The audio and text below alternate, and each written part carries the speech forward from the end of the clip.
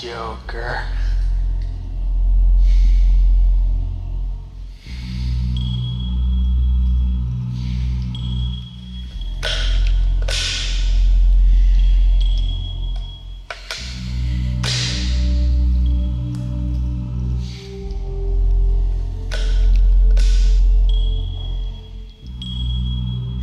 Are those live rounds?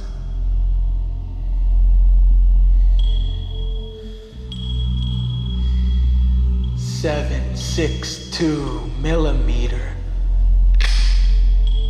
full metal jacket.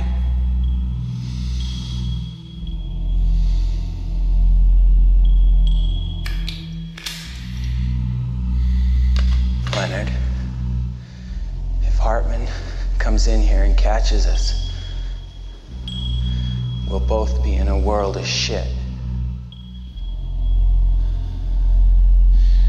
I am in a world of shit.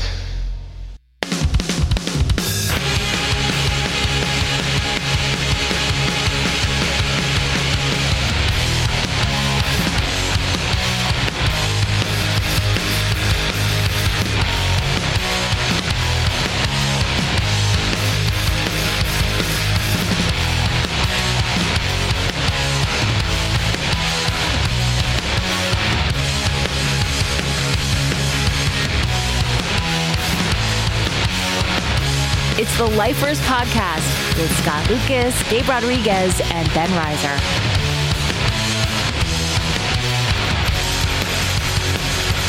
And now, here's Scott, Gabe, and Ben. Not lazy. It's something else. Mercenary. So anyway, Ben. Yeah. First of all, who do we not have on the show right now? Gabe Rodriguez is... MIA. Gabe Rodriguez. Is he in? Where the hell is he? Is he at the hotel? He's at the hotel, but I don't know what... He might still be in Texas. I don't know. He's traveling. I mean, he left. Why isn't he in Florida by now? I'm going to have a talk with that guy. But who is on the show and taking his place right now?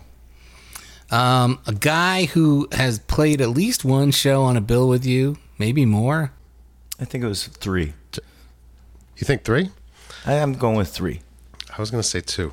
Okay. We can try to figure it out. We'll split the difference. Yeah. Go on, Ben. Come on. Mike Gabe's not here Lustig. to introduce. All right. So you have to do Gabe's. I got to do the Karnak thing? Basically, this whole show is ass backwards today. Yeah. Mike Lustig, guitarist extraordinaire with everyone's favorite alt rock. What was your category of band? How did they describe you back then? You start off with that? Hey, everybody, it's Mike Lustig. What was Ruth Ruth categorized as? I never knew how to answer that question then, and I don't know. Well, what did your record label say? A rock band. You're an alt-rock band from yeah. the 90s. Yeah. I mean, I think at this point, that's its own You genre, know what? right? The pressure was always to say pop punk, and I always felt like such a douchebag saying pop punk. You didn't feel pop punk? No. I mean, when you listen to your stuff, it's basically the same thing that all of us in Chicago were doing, which is ripping off Cheap Trick. Yeah. Well, yeah. what the story? I found it amazing when I heard your backstory because I met Mike in the early '90s, mid '90s. Yeah, probably like 92 or 3. We were both working at the Park Slope Copy Center. Oh, back to the Copy Center. Yeah, Gabe's gonna miss this. That's fine. Well, he'll hear it when we broadcast. He's not gonna listen to it. Are you kidding? That's true. But he doesn't care. He doesn't give a shit about the Copy Center. No. But I was working at the Park Slope Copy Center and living on top of the Park Slope Copy Center in Park Slope, Brooklyn. And then Mike got hired. And the first thing I found out about Mike was that he was a musician. He had a band, which were two out of 3 like strikes already. I'm like, I don't want anything to do with this fucking guy. Jealousy is a stinky cologne, Ben. Yeah.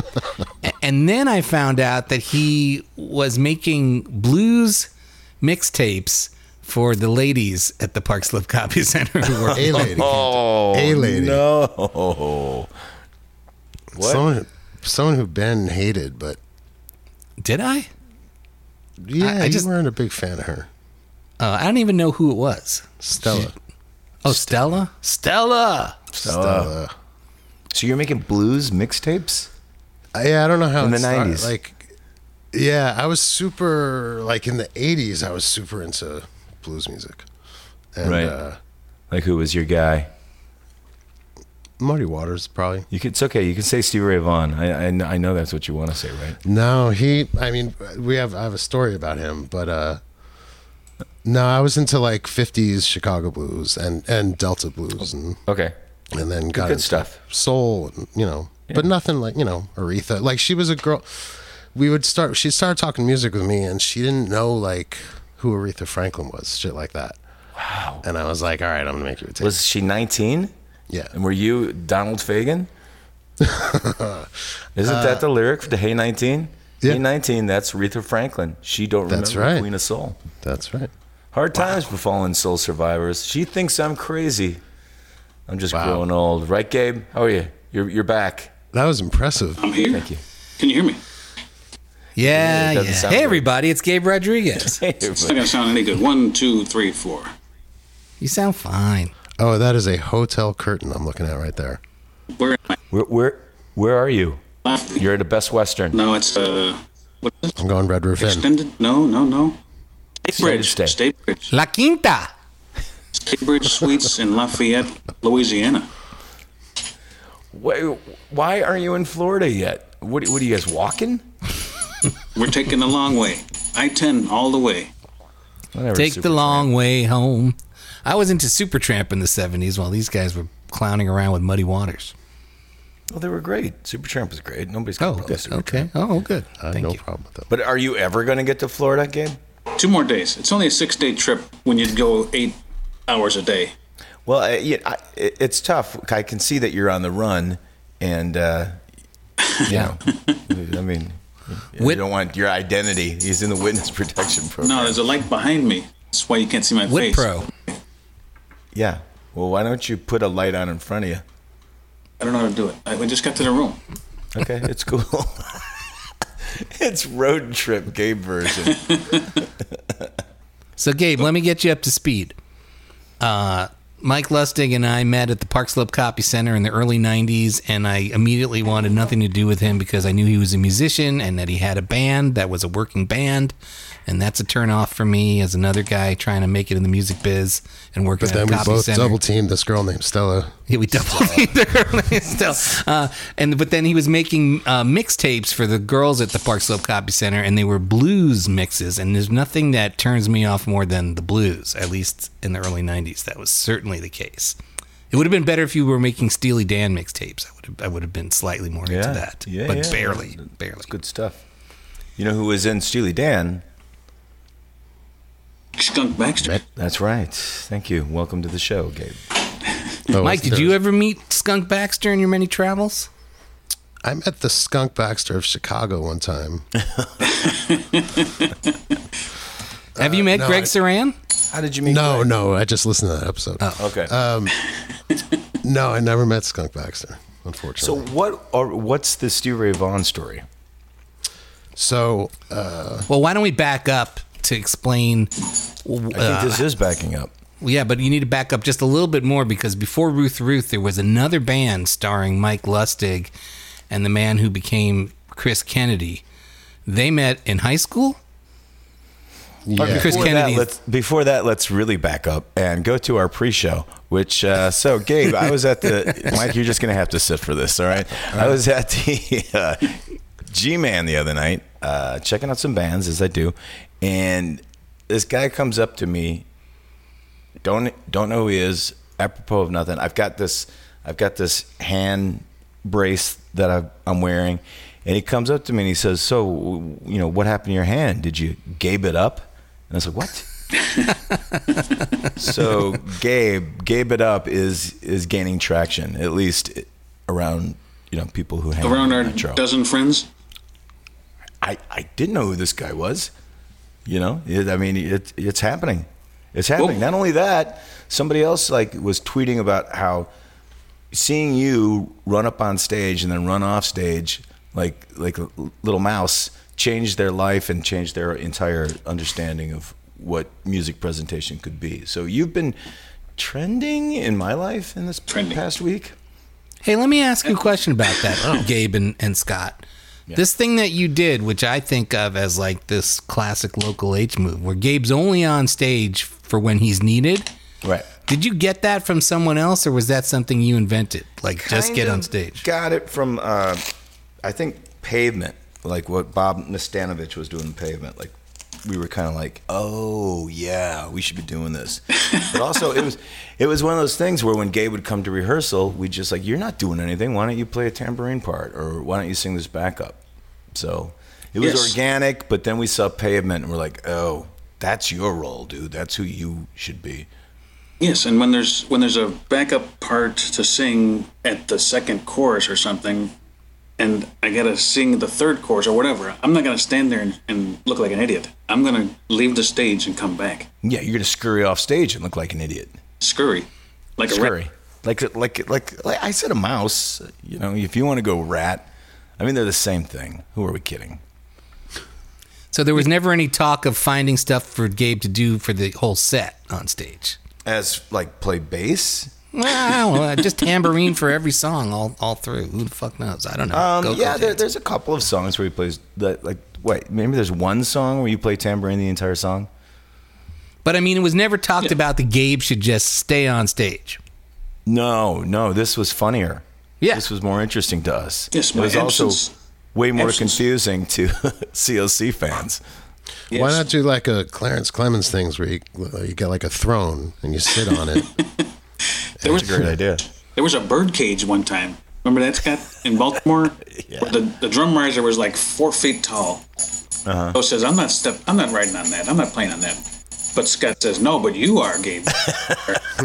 And I was like, what? My head's going to hit the ceiling if I stand up. No, stand up there. And I'm up way high. It was a great moment in Gabe history. Was the 8x10 club? I was going to ask if that was the 8x10. Yeah, 8x10. Yeah. Remember that. Yeah. So the other weird thing that happened this week, and then we can start the show, is Justine is wearing this shirt by this band Raised Fist. And I don't know if you can see that, but I don't know if you see who's on there raising their fist.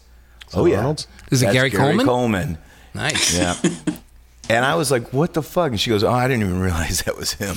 And I was just like, oh, my God. I got to get Gary Coleman out of my life. Was that Heidi? That was my cat. Okay. The real question is, how did you sprain your hand? Another bar fight? Maybe there was an altercation in L.A. when Justine and I went on a trip. And maybe that caused this. I think I have carpal tunnel, and I didn't want to say anything about it while we were on tour. But at the beginning of the tour, I went to the doctor, and he was like, nothing's broken, but, you might want to do these exercises and ice it and stop doing what you're doing. And I'm kind of like, well, I can't, I have to.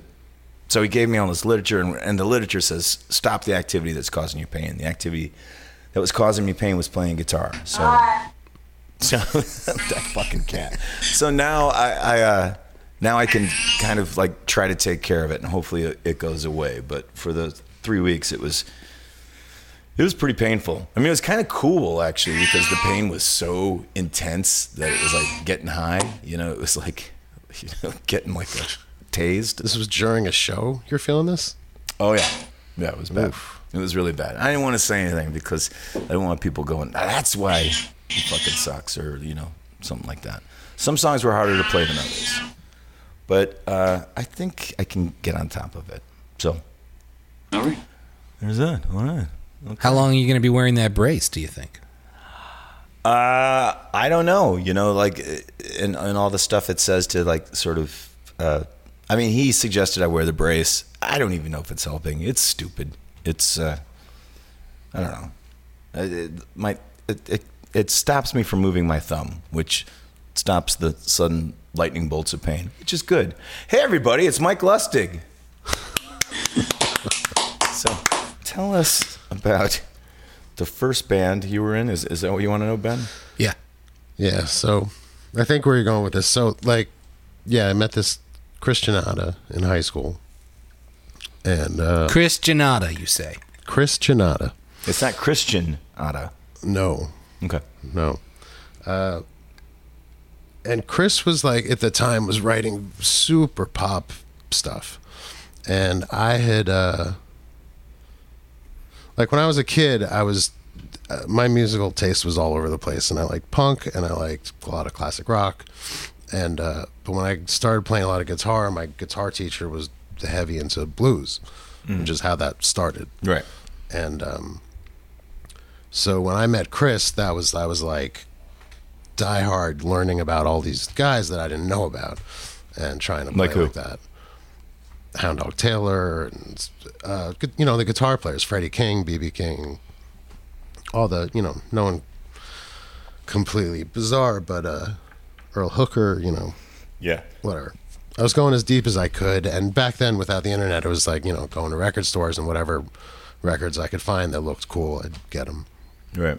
Anyway, so Chris is a obsessive songwriter, and when I met him, and he had a gig, his guitar player quit, and he asked me to play a show that was like a week away, and it was a lot of classic rock covers and stuff. But then when we started getting more into it, he just changed his writing style completely to be like blues rock.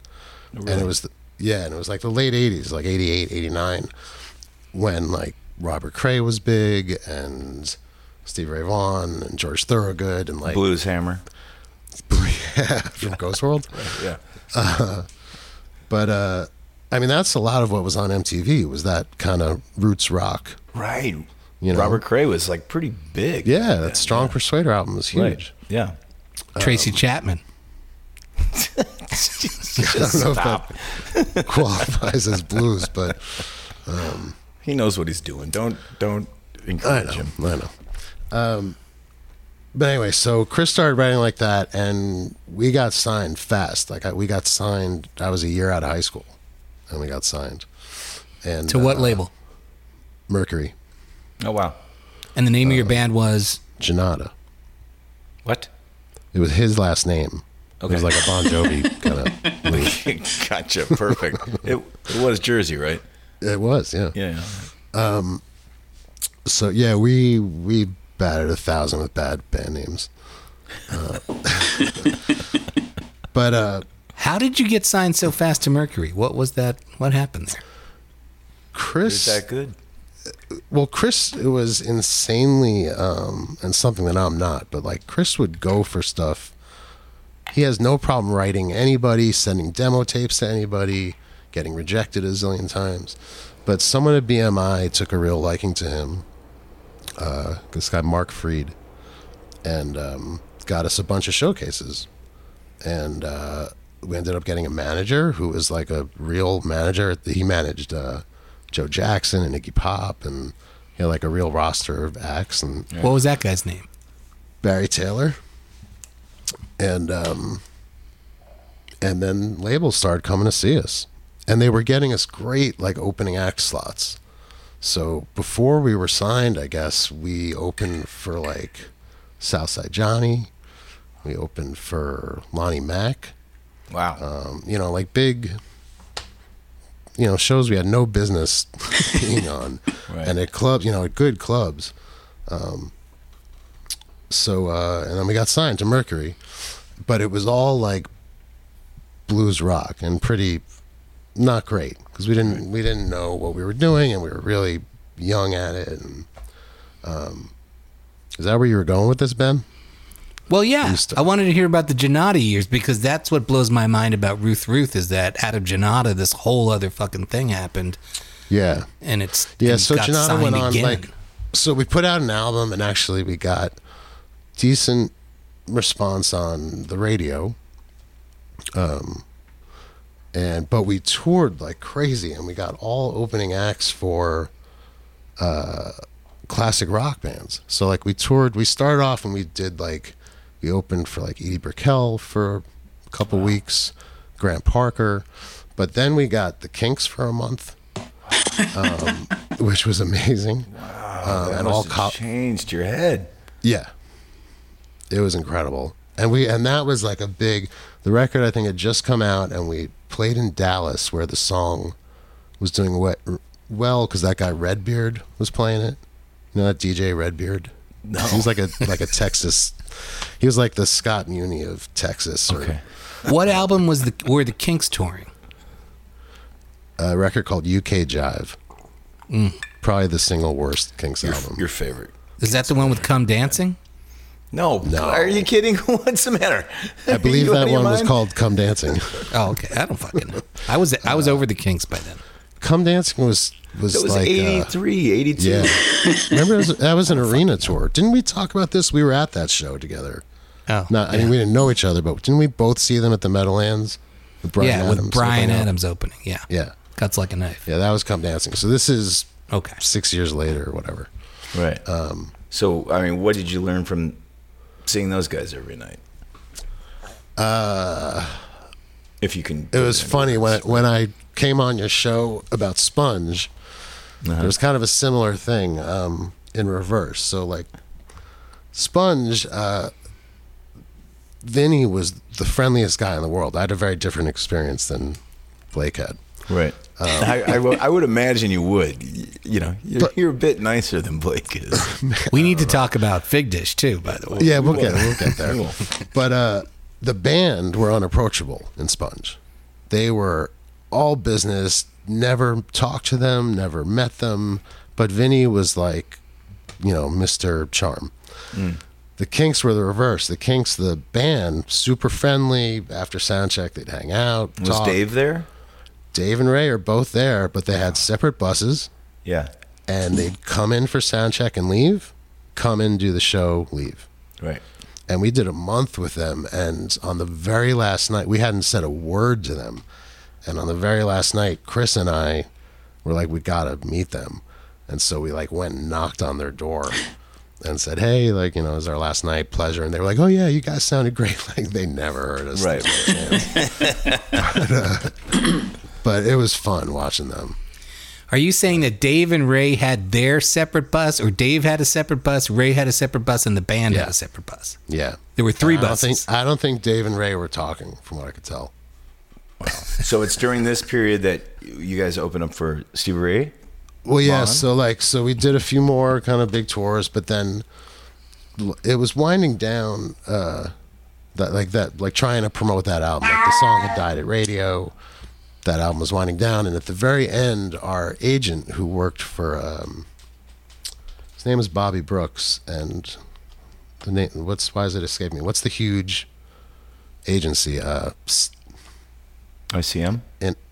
No. It'll come to me. I mean, they're gigantic. CAA. CAA, yeah. Right. So he got us this show opening up for the shows where Stevie Ray died at. Yeah. So it was us that I got a call. I'm still living. So you were at Alpine Valley. Yeah. Yeah, it was crazy. Yeah, I'm still living at my mom's. I hadn't even gotten a chance to move out yet because we got signed so fast after high school, and we had come off the road, and I'm in my mom's kitchen. I got a phone call from my manager, oh, you're gonna, next week, you're opening up for Clapton. Alpine Valley. It's us. So it's us, Robert Cray, Stevie Ray Vaughn, Clapton.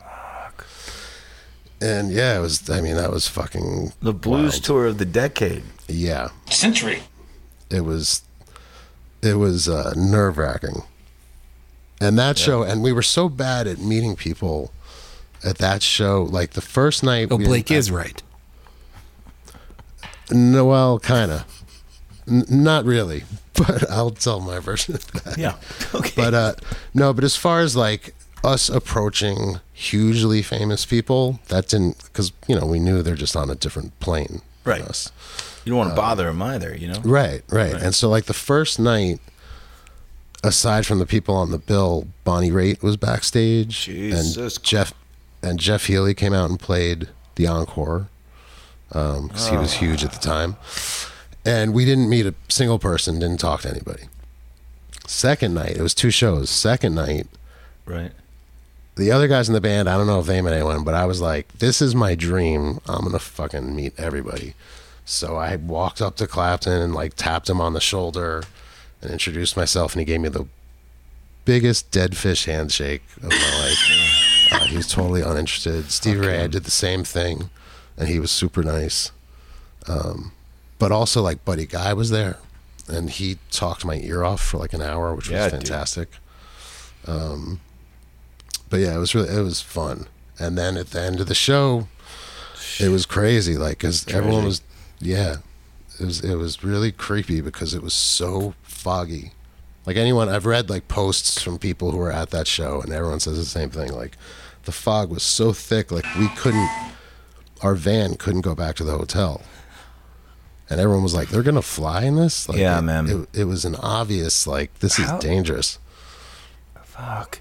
Yeah. So, I mean, I was going to say, how did Buddy Guy get out of there? But he probably flew in the same one as Clapton, and everything was fine. Yeah. I remember when I woke up the next morning and I put on the TV and they said Clapton was dead. Like, they didn't know yet. Right. I was going to go to Buddy Guy's that night because I was like, they're all going to go over there. So I'm gonna Legends? go check them out. Yeah, it's a Legends. Yeah. And yeah, I didn't. But good thing I didn't. It would have been a waste of my time, apparently. Yeah. It's heavy. That was horrible. And our agent actually was on the helicopter. He died too. Bobby Brooks. Wow. Oh, shit. Yeah. Yeah, it was fucked up. It was a really it was a weird thing. Was that the last ever Janata show? No, so we recorded another record. We recorded another record and we got dropped. We recorded this record with the guys who produced Julia Fordham. Which, do you know, remember her? She was like kind of, I don't know, what was she, like the Diana Krall of her day or something? She was like very jazz pop, kind of, totally not our style, but Chris was really into her and thought her record sounded good. And, Right. and we made this like horrible record and recorded it and got dropped.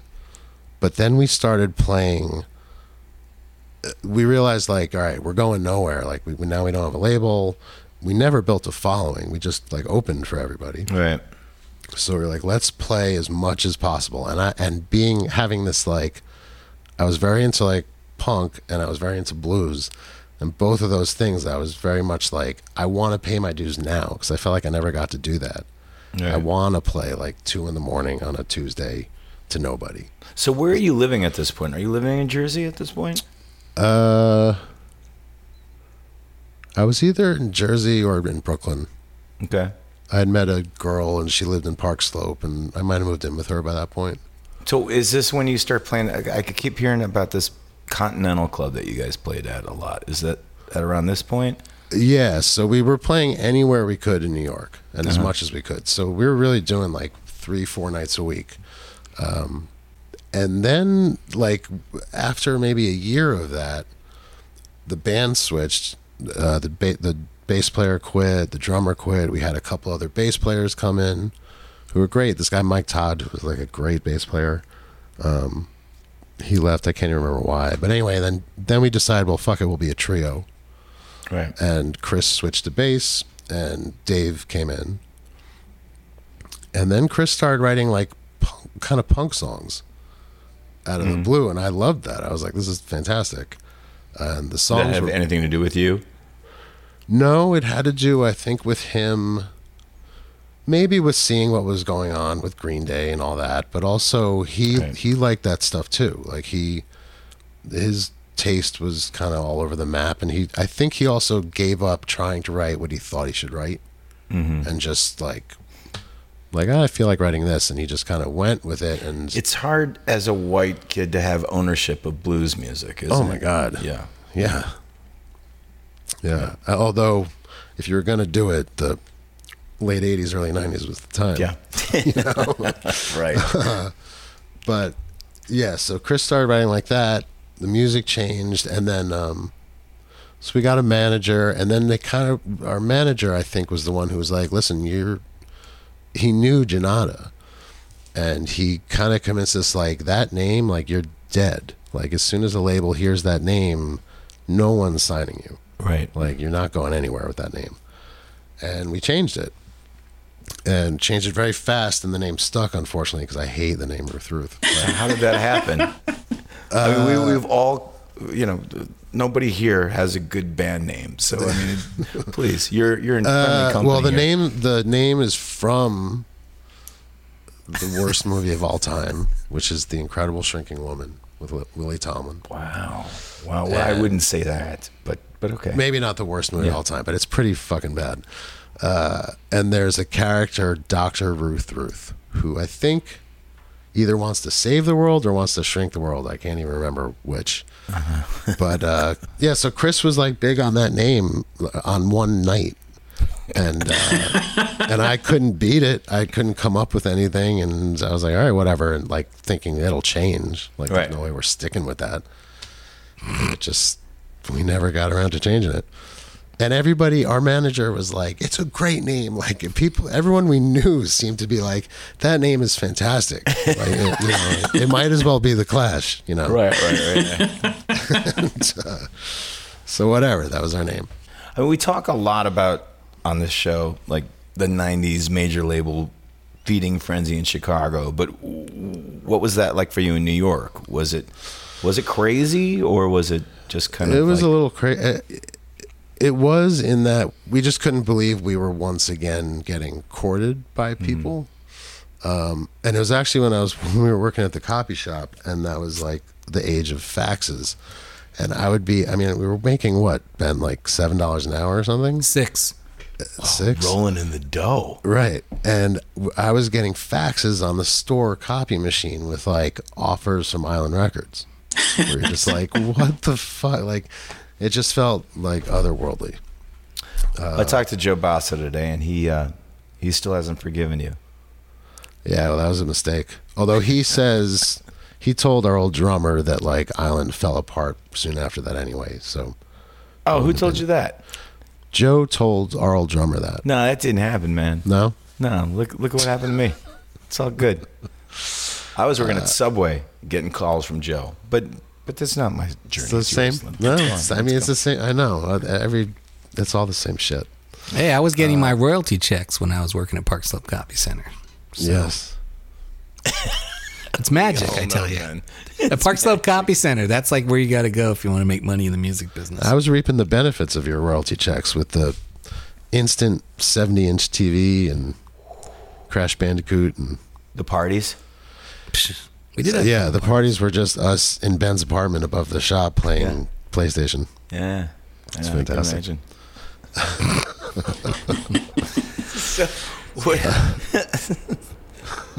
So you're getting courted by Island and and who else? American Recordings? Well, a subsidiary of American that was called Ventru. So what happened was I remember Roadrunner, Howie Abrams at Roadrunner wanted to sign us. Joe wanted to sign us. There were maybe a couple others. I think Sony 550 might have. Mm-hmm. Yeah. But Gabe Honky Toast label 550. Oh my God. But Chris and I, having come out of Mercury, we were convinced that major labels were like the devil. Yeah. Like we had already had this whole run and nothing came of it. And there were a million instances, even though we were getting great shows, where we felt like they blew certain opportunities. Like we had one story that we always tell is they couldn't get our song on WNEW, which was the big rock station in New York at the time.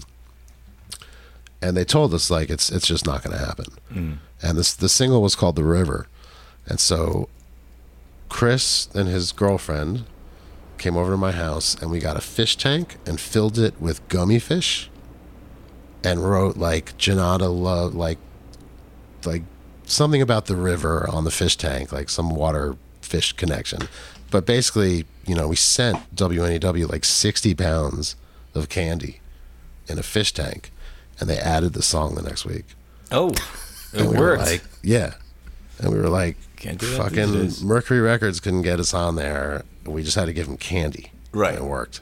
So that's probably why you didn't go with Joe Basso and the Yeah, so Polygram group and everything. Yeah. So the person who seemed like the most, that would have fought the hardest, was the smallest label, Right. which was the subsidiary of American. So that was why we chose it. It was a huge mistake, because the woman, she was also a version of the devil, I guess. Get down to it. She was Amanda Shear Demi. She was Ted Demi's wife, the director. Yeah, and Rick Rubin had given her Director, like, her label. I don't know, not so much. Ted. Don't speak ill of the dead.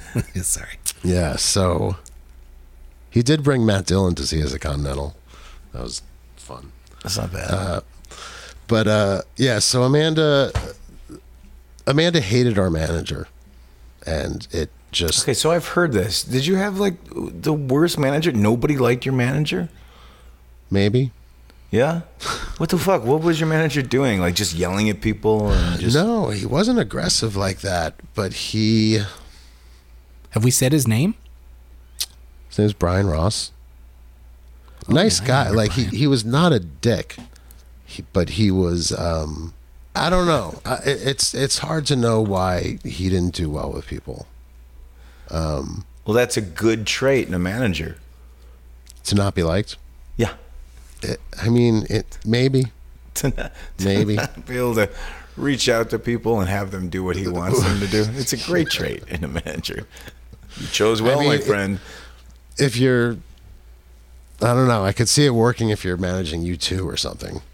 Or if you're Peter Grant managing Led Zeppelin. Yeah, right. But Gabe. he was stuck with Ruth Ruth.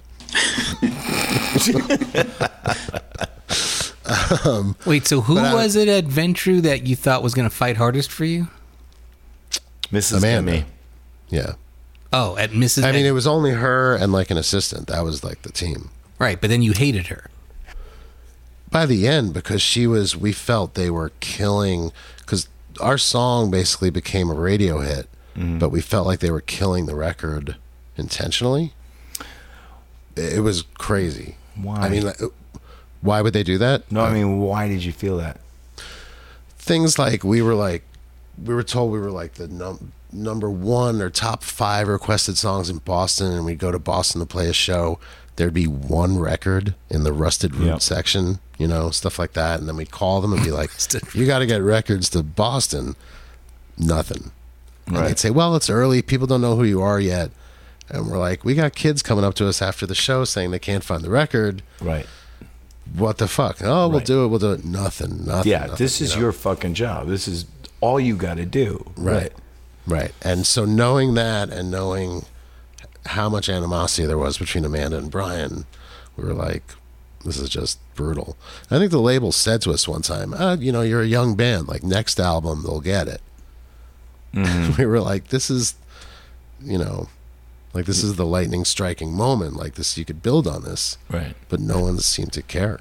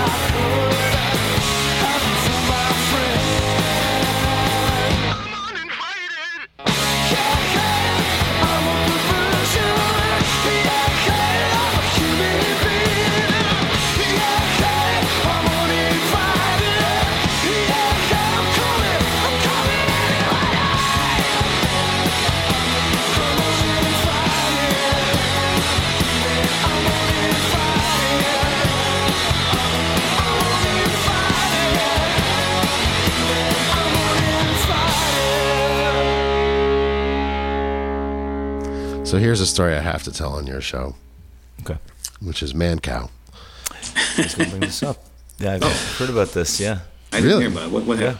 From Ben or like... No, I read your article about it. Oh, okay. So Ben said to me the other day, oh, like, what do you want to talk about? And I hadn't even thought about it, but then thinking about Chicago, I was like, oh, God, I got to talk about that. Yeah. But the main thing about Mancow was that we did his show 10 times. I mean, and it sucks. You're talking to the converted, brother. You've done it? Oh. If you find a band who's done it more than me. All right. So, Gabe you know, will go down I mean, on you. It's really hard. Like 6 a.m. tough. and you can't get a word in. And he doesn't understand how tough it is either. Yeah, You know, no. he doesn't. He's like, why do you have this face on your face? I'm like, because I'm miserable. Yeah. I'm absolutely miserable. I know what's going to happen.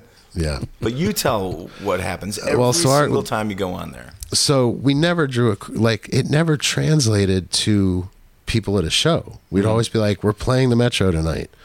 Like, come down. And there'd be like 3 people who heard But he us was from legit that. a fan of... He loved the song. Yeah, he loved our the one single, song. right. And that was all he cared about. He thought it should be the national anthem, like all Right. over it.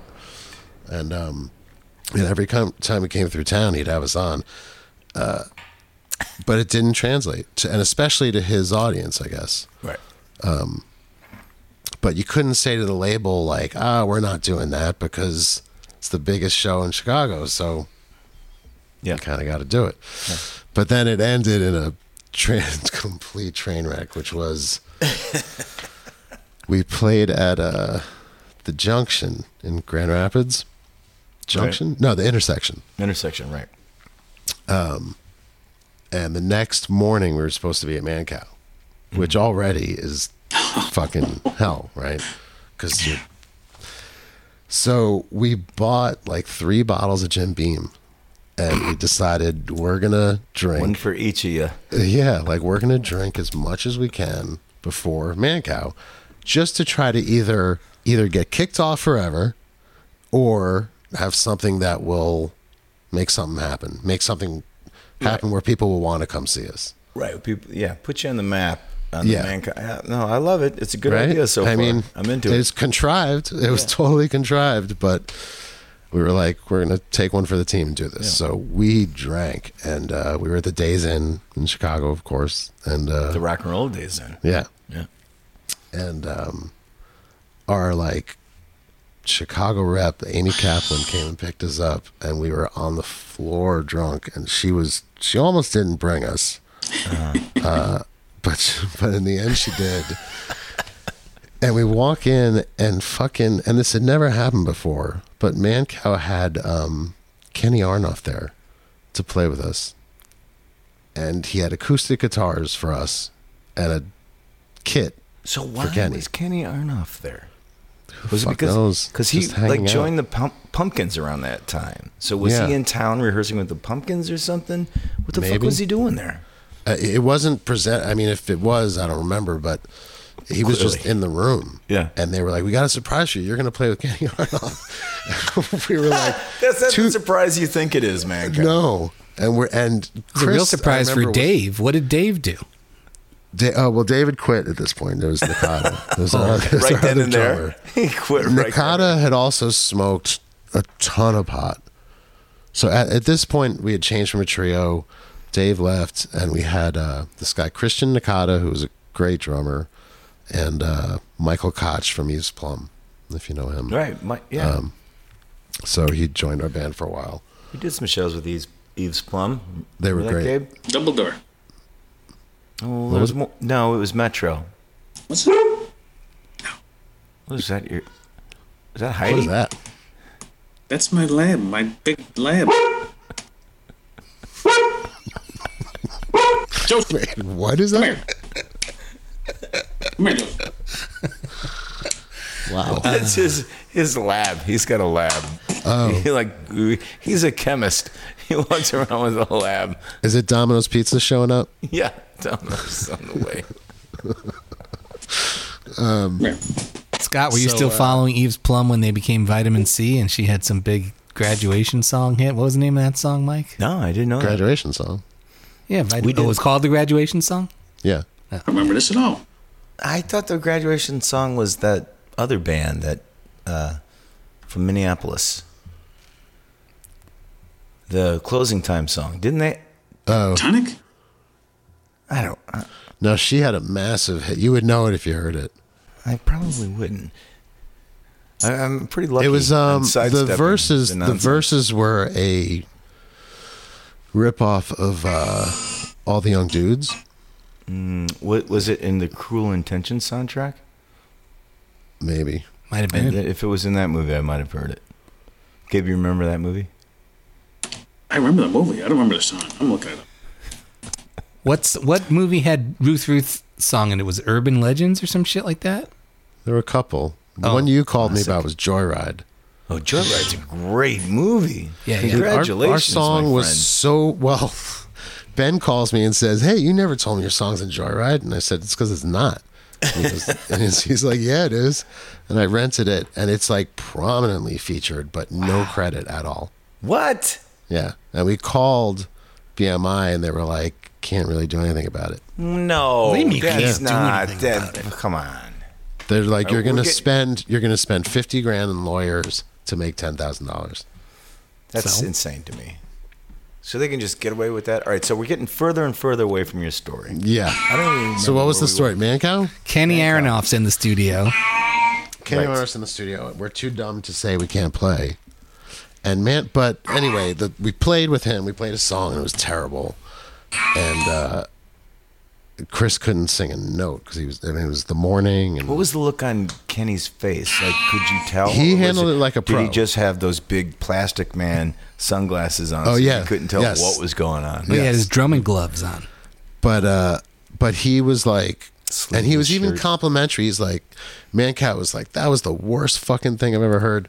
And Kenny Armstrong, I don't know, it kind of had like an Exile on Main Street, sloppy kind of, Right, you know, of course. like trying to be nice about it. Kenny going for that, yeah. Yeah. But it just came off horribly. But the amazing thing was that Mancow, after listening to him for fucking however many shows we did, talk about partying and beer, and we did his St. Patrick's Day shows, which were like, I mean, you're playing with like Disgusting. porn stars on stage and people chugging beers, you know, green beer at 6 a.m. Yep. And after all that, a band shows up drunk, and he had a conniption fit. He's like, this is the most unprofessional fucking thing I've ever seen. Get the fuck out of my studio. That was it. Wow. And our label was pissed at us, like, you know, but we never got invited back, so.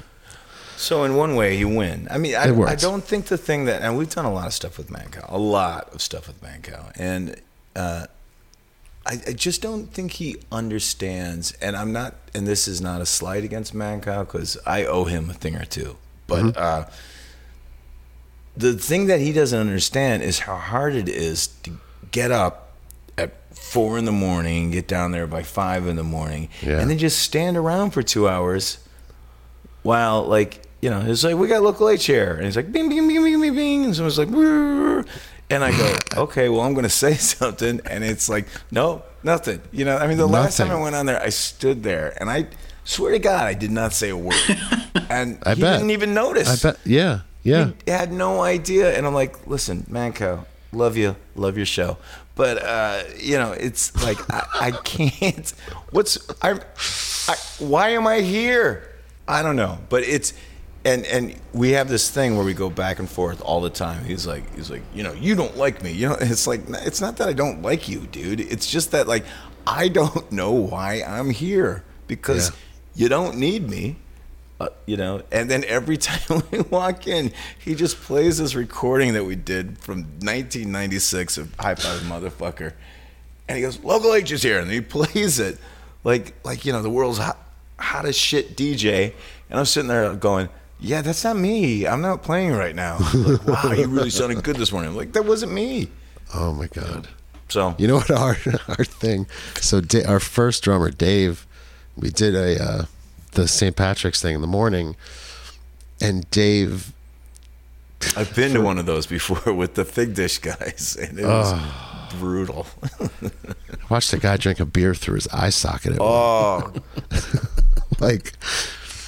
But anyway, Dave, when we were done with our song, grabbed Mancow and French kissed him in front of the whole crowd. Like, we finished our song, Dave gets out from behind the drums and grabs the back of his head, and like, he had his tongue in Mancow's mouth for a good 5 seconds.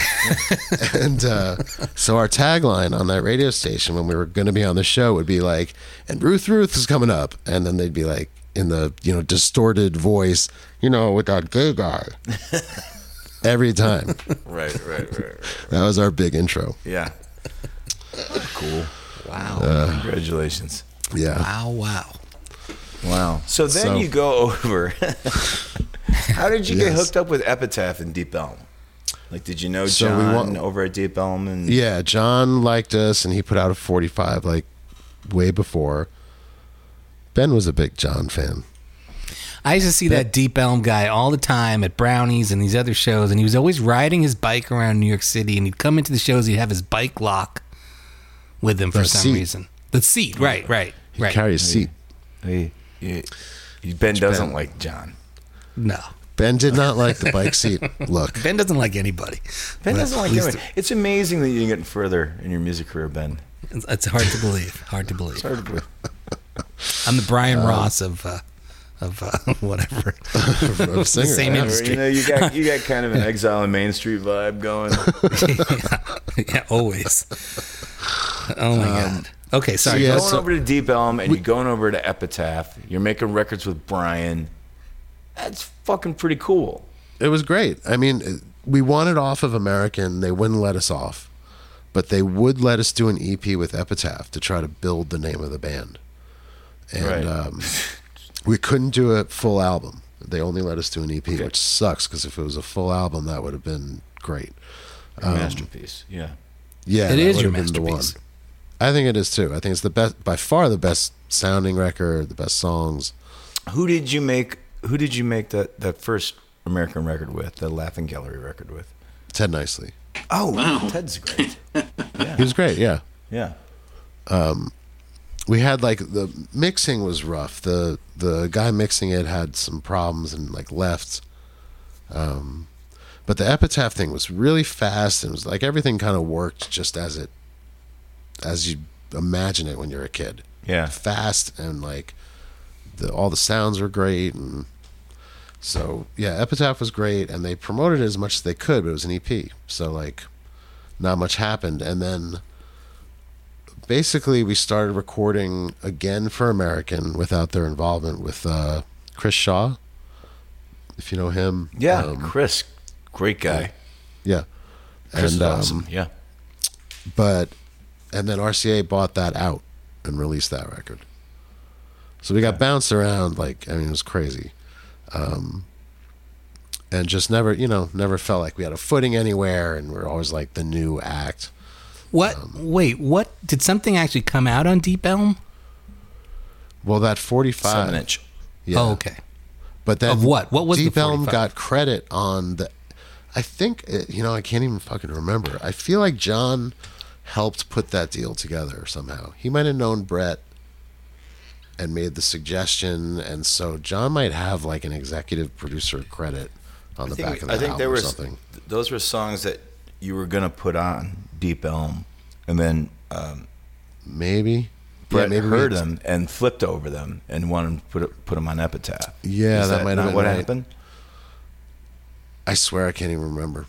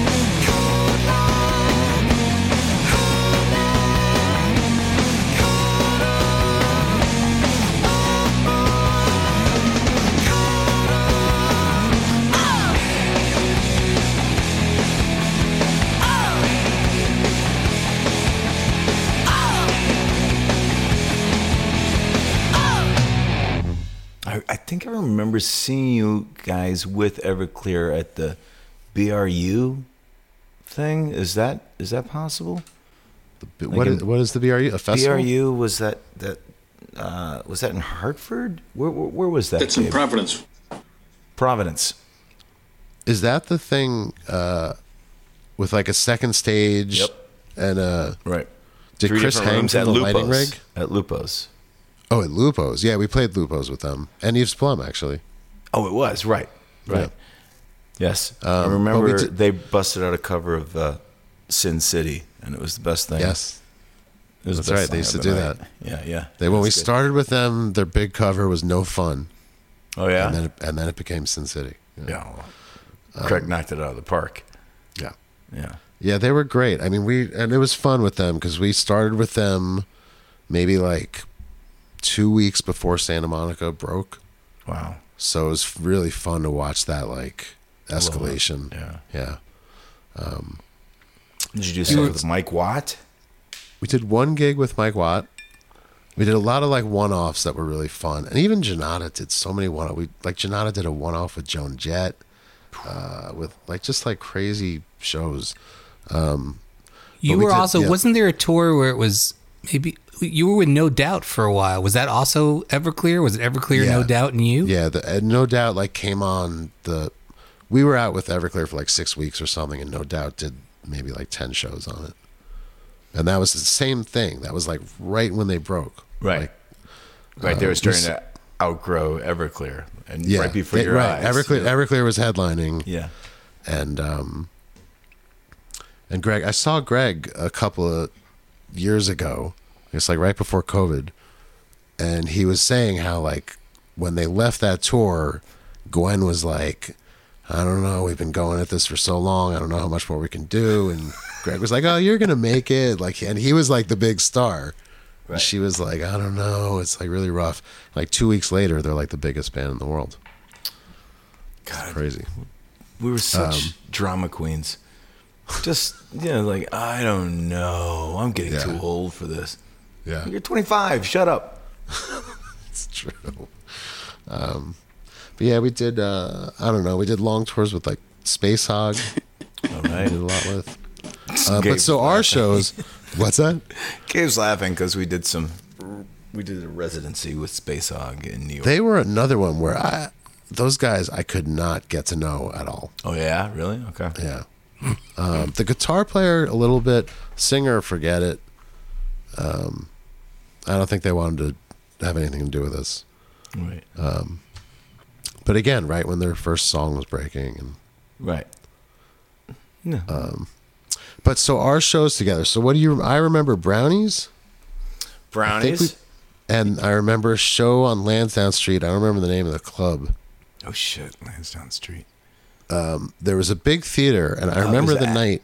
Was it Axis? Yes. Yeah, it was Axis. Yeah. So we opened for you there, and I remember you guys playing Surrender. Not well. There's no way we played it was great. Well back then. I loved it. And I remember Better Than Ezra were at the theater next door. Oh, God. For some reason. What a bunch of insufferable pricks. I never met them. I just saw them that night.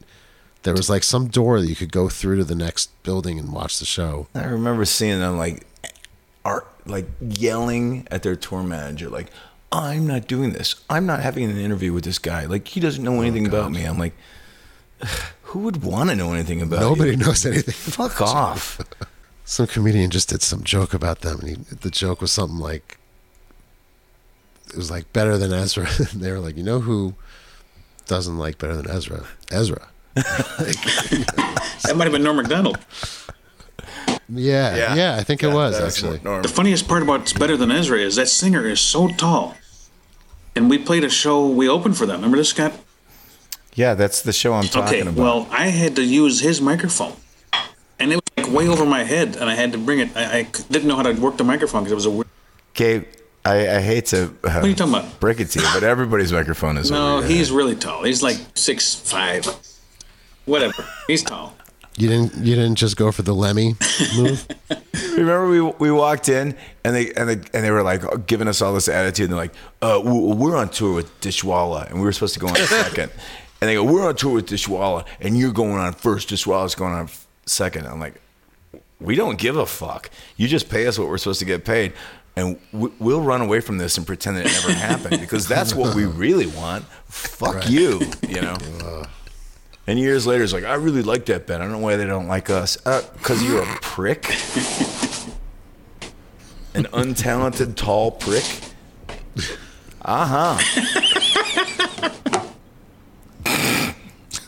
Fuck that band. All the way to the store.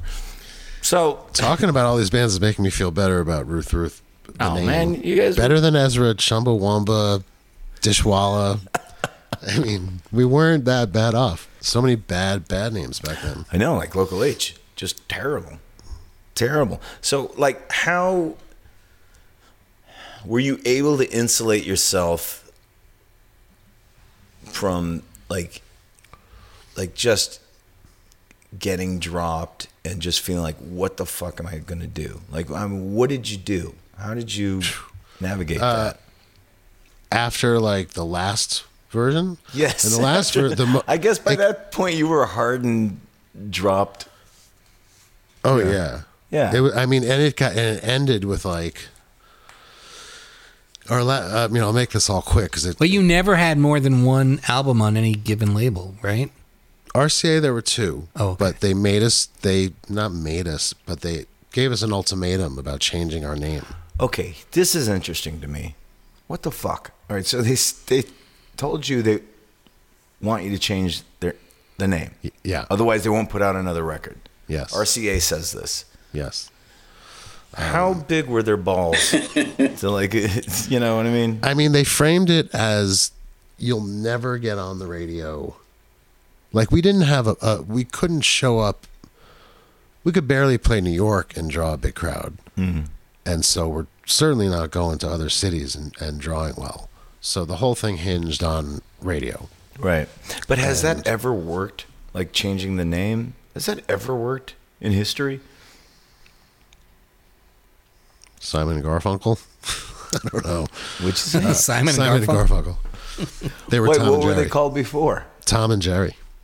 That's not true. Yeah. Really? Yeah. Wow. I mean, I don't think they were signed as Tom and Jerry. God, they may have been. If they were, if it was The Boxer by Tom and Jerry, it would be my favorite song of all time. As it is now, it's all right. Did you change your name then? So they Yeah. changed their name. Yeah. Now, did that give you freedom to like just say fuck it, we'll do fuck whatever no. we want? So we decided we're like, all right, we'll do it. We'll change the name because we wanted to make another record. Like, Right. We didn't have jobs and no Right. like prospects or like Yeah. either that or. And our manager is telling us you'll also never get another record deal. Right. So we're like, all right, let's do it. So we went and recorded with Matt Wallace, who's another great producer. Yeah. And they put us up in LA to record at that studio.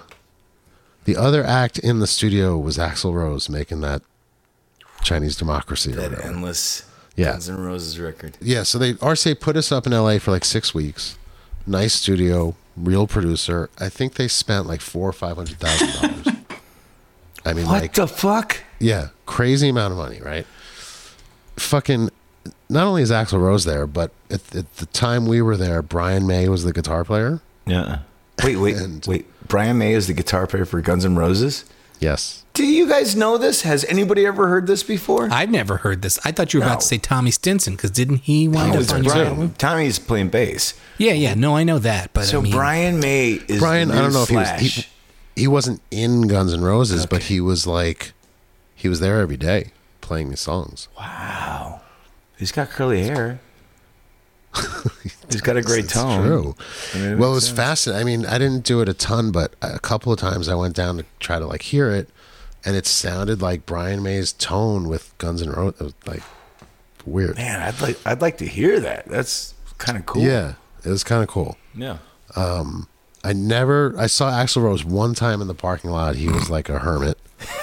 But Tommy, because he had recorded with Matt, was in our studio all the time. And so he ended up singing on a couple of songs, and like, it was a real record. It was a shit show because the songs were all over the place. And I think at that point, Chris was like, didn't know what the fuck to write. He was like trying to get noticed. And then some songs were really like kind of his wheelhouse, and other songs were totally outside of his Yeah, wheelhouse. it's been And batted around for the past Yeah. few years, you know? and there was no direction from the label really.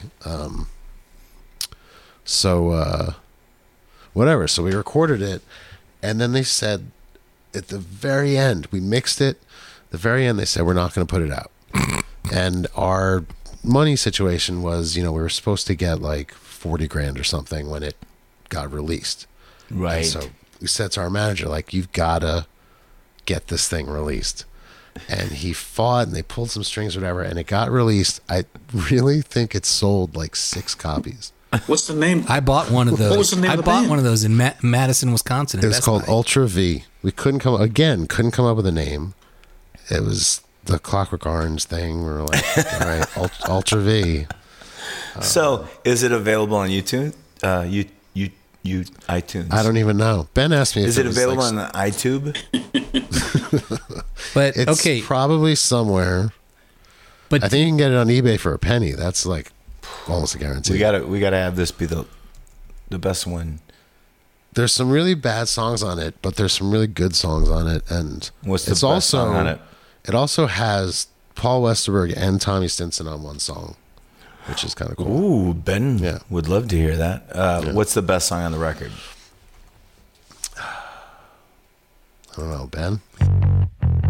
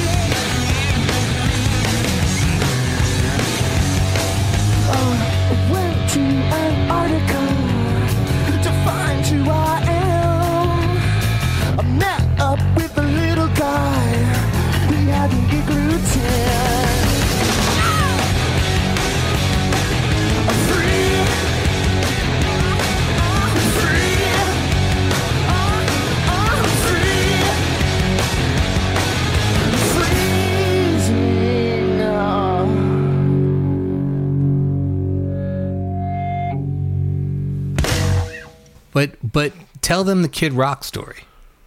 Oh my God. Oh, you got a Kid Rock story? I got a Kid Rock story. And it relates to this album, which is why I brought it up. Oh, that's right. Yeah. I know So- this story. You do? Yeah, one of the from Ben? songs. One of the songs was, "No, I don't need Ben to tell me stuff about you." He does his own research. One of He's the not songs lazy. was re-recorded by Kid Rock, right? Kid Rock, yeah. Yeah. I'm going to have We'll wait for you, baby. Copper So hold on now. You and Ben both get royalties from songs that people took of yours and re-recorded? Chris got it. Chris. Oh, wrote the okay, song. okay. So I don't get. All I got is the story. Okay. And this one isn't Easy, even my Whitey, story. you're cutting deep. Mike, do you have is there a Gene Simmons story that's the same thing, or is that somebody else?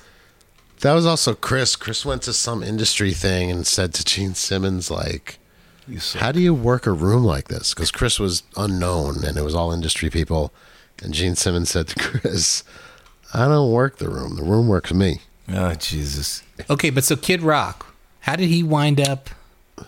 Oh, so Chris wrote this song that's on that Ultra V record called Playboy Mansion, which, by the way, I don't know, Ben, if you ever heard the demo. The demo beats the recorded version because that was like at the beginning of Pro Tools, and that song got like, you know, when you record a song and like Pro Tools just kills any groove that was there. Like they were working on it while we were mixing it. It never sounded right. But anyway, someone took a liking to that song. Rick Rubin really didn't like it, but someone did, and it ended up getting played for Kid Rock, and Kid Rock insisted on doing that song, and Rick Rubin tried to talk him out of it, and he said, no, this is the shit, like, we're gonna do this song. And he like wrote his own like one verse to it and then split the publishing with Chris. And he turned it into, Chris's version is kind of this kitschy, it's not misogynistic, a kitschy like song about, you know, like Playboy Club in the 60s. Like, it's going for that vibe. Yeah. But irony is not something that Kid Rock does. Right. So Kid Rock turned it into like there's a breakdown part, and Kid Rock says something like, bitch, what you say to me? Like that kind of thing, where it's just like...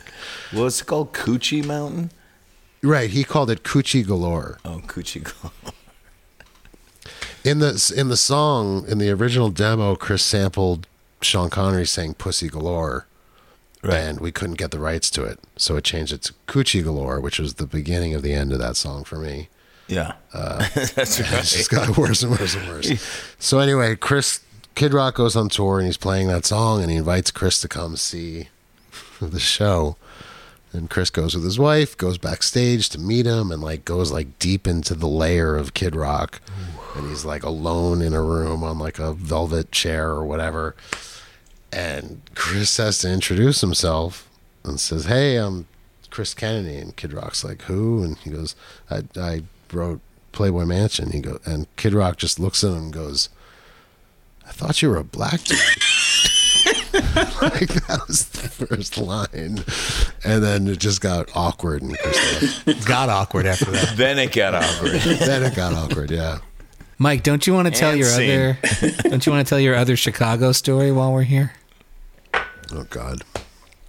Well, I don't know, because I listened to that Blake. Well, I was on that episode, the Blake episode. You were on the Blake. Thank you for coming on there. Oh, it's my pleasure. Your check's coming soon. Thank you. Okay. But when I told that Vinny story, Scott's reaction was like something, feeling ill or nauseous. Don't worry about Scott. Nobody worries about Scott. So this story, but you as a veteran of touring have to have your stories like this. Go on. I guess I'm telling it. Double door, right. Baby. Double door. I got some double door stories. Not like this. I hope you don't have one like this. Okay. So this is, well, I'll preface this with saying it's a bathroom-related story. And I always thought the best book would be like a coffee table book of like bands' worst bathroom stories. I'm kind of amazed it hasn't happened, because that's all bands talk about. Right. Yeah, so everyone's got their story. Mine is particularly tragic, I think. So the setup is just that we were like done touring for Laughing Gallery, and that was probably like the most shows we ever did in a year. And we just seemed like we were just constantly on the road that year. And the final thing we were going to do, we were home in New York, and we were going to fly out into Chicago, and we had to drive to Detroit and play, and then drive back to Chicago, and do a show at the Double Door, which was like a showcase kind of thing, and then fly home. And so we drove to to Detroit, did our show. But when we left in the morning, we asked the hotel desk, like, can you give us like a fun, weird place to have breakfast? She sends us to some diner, and Dave and I were looking at the menu, and there's pork steak on the menu. And we're like, we got to get pork steak. Like, how do you turn that down? So that's what we both ate, and I blame that because I didn't eat anything else the rest of the day. So anyway, so we go to Chicago. You know, there's like a fancy restaurant next to the Double Door. Yes. You know, okay, so we had dinner there with like record company people. Right. And I love like good restaurants, and that was always like a thing on the road, was like, if we could afford it, like find the good place and go. And I was excited to eat at this place, and we went, and I couldn't order anything. I was like, my stomach is like, something's wrong. And so I like struggle through dinner. I don't eat. I had like half a cocktail, And then everyone finishes up, and we're going back to the double door. And this is like, and someone had flown in. I don't think Brett Gurewitz was there, but like there were high up people from American there, and it was important that we do well, that kind of thing. You know, that was said to us. This is a really important night. You guys got to be good tonight. You guys can't do a Mancow here. Right, right. So we're going down into the basement to the dressing room, and I'm like, and everyone's pouring in, you know, all the record company people, and like, this is their, oh, we're going to hang out in the dressing room, like that kind of thing. Right. And I'm like, I have to fart really badly. I'm going to just hang in this hallway and let this go, and then I'll go in and talk to everybody. So when I do that, I think something went wrong with that, you know? Yeah. And, the only thing in my like stupidity, the only thing I could think to do was put my hand down the back of my pants to see if I was okay. I pull my hand out and I'm covered, like fucking covered. So I'm horrified. And I take my hand. I'm horrified. Yeah.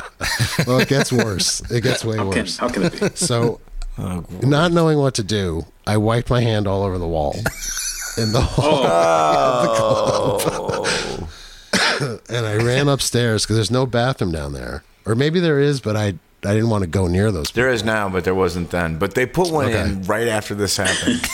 That's probably why. So I go up to not the bathroom by the stage, but the bathroom at the back of the club. I go into that one. Yeah. And I destroy the toilet, right? And when I take my pants down, my underwear goes straight into a garbage can because it's you know, it's gone. Useless. Yeah. Yeah. So I cut, and my legs are like I'm covered, and it's also evidence. Yeah. So but that's like the most public of the bathrooms at the double door, right? But there's no one really there yet. So. But I'm still supposed to be on stage in like 90 minutes, you know? And so I come out of the stall, but I know there's more to deal with. But I have to get paper towels and give myself like a sponge bath in the stall. So I get paper towels, and at that moment, a security guard from the double door comes in to use the bathroom. And he goes for the stall. Like, I'm at the sink getting paper towels. He goes walking into the stall, and I was like, no. Like, you can't go in that. And he's like, why? I'm like, I'm using it. And he's like, are you getting sick? Yeah. And I'm like, no. And he's like, are you doing drugs? Like, he goes, smells like you're getting sick in here. And I'm like, no. Was it June? The month of June? No, I mean, was it security guard June? Oh, I didn't know them by name. I don't know. Big black guy. He was big. Yeah, I mean, he was just like June. your typical. Probably June. So I somehow shook him and got rid of him, and I went in and I sponge Sounds bathed. like you're getting sick in here. Yeah, I mean, it was like. So I sponge bath myself and I put it all in the toilet and it clogs. Of course. And overflows. What was this wrong with you? I was panicking. Panic. It was total panic. And I thankfully had one extra pair of pants with me. And so I clean up as best as I can, but my pants are soaked through. Like, you can see it. And I had to walk out. So I walk out of the club, I get into the van, I get the other pants, but I know the double door bathroom is out of commission. And because of you. Because of me. And I'm like, I have to go to the bathroom again. So I go into the fancy restaurant and it's packed. And I got to slide by people at the bar, and I'm brushing up against people and rubbing against dresses and everything, trying to get through. And like Moby. I left those pants in that bathroom, destroyed that bathroom. I think I clogged that toilet as well. I think there are some people looking for you, so I'm going to text them right now. And it just got worse. Then I unhitched the van from the trailer. So I'm like, I have to find a CVS and you shat in the trailer? No. Okay. I'm like, I had to get Imodium to make it through the show. Oh my God. So I start driving around Chicago looking for an all-night drugstore, and I go in there and I can't even go to that drugstore without asking to use their bathroom and having to go more, like, it was endless. And I went up to the register with 2 gallons of water and a pack of Imodium. The woman's looking at me like. But anyway, so I took like a triple dose of Imodium and got back to the club and played the show. And then I had to get on a plane after the show in those bands and fly home. It was the best flight of your life. Oh, it was so bad. I thought you did something. I thought you got on stage and then stupidly like did like a jump or something. Oh, we were just joking. Like I told everybody, of course, when I got back, I'm like, this just happened. And then I'm like, I'm going to be jumping around. So if anything, like, comes flying at you, here we go. So it was just, they were all laughing. I would like to say that this was a delight to talk to you, but it wasn't. But everyone has some. It was a fucking horror show. Don't you want to go down? Don't you want to go down? Don't you want to go down? Don't you want to go down? Don't you want to go down? Don't you want to go down? To the Playboy Mansion. Coochie galore. My name is Coochie galore. Who are you? My name is Coochie galore. My name is Coochie galore. Everybody naked in the hot tub. Everybody wanna be the all back rub. Drinking champagne from your belly button. Licking it up like wine. Everybody wanna make it with a playmate. Everybody wanna drive through the front gate in a jet black Lamborghini. Leopard print for life. My name is Coochie galore. My name is Coochie galore. Don't you wanna go down? Don't you wanna go down? Don't you wanna go down? Don't you wanna go down? Don't you wanna go down? Don't you wanna go down? To the Playboy Mansion. Coochie galore. My name is Coochie galore. Who are you? My name is Coochie galore. My name is Coochie galore. Everybody wearing a edible bikini. Everybody want a chocolate martini. Naomi Campbell on a Buddha rug. Afternoon delight. Hanging out with that down in the grotto. Heartbreaker bomb fresh from Ohio. Prove it to me you're a natural blonde. Ooh, caught a bunny in a lie. My name is Coochie galore. My name is Coochie galore. Don't you wanna go down? Don't you wanna go down? Don't you wanna go down? Don't you wanna go down? Don't you wanna go down? Don't you wanna go down? Don't you wanna go down? Don't you wanna go down? Don't you wanna go down? Don't you wanna go down? To the Playboy Mansion. I want you to get up and go in the kitchen and get the butter. Coochie galore. My name is Coochie galore. Who are you? My name is Coochie galore. My name is Coochie galore. Coming at you from Yumi, California. Playboy Mansion in Yumi, California. My name is Coochie galore. My name is Coochie galore. My name is Coochie galore. Don't you wanna go down? Don't you wanna go down? Don't you wanna go down?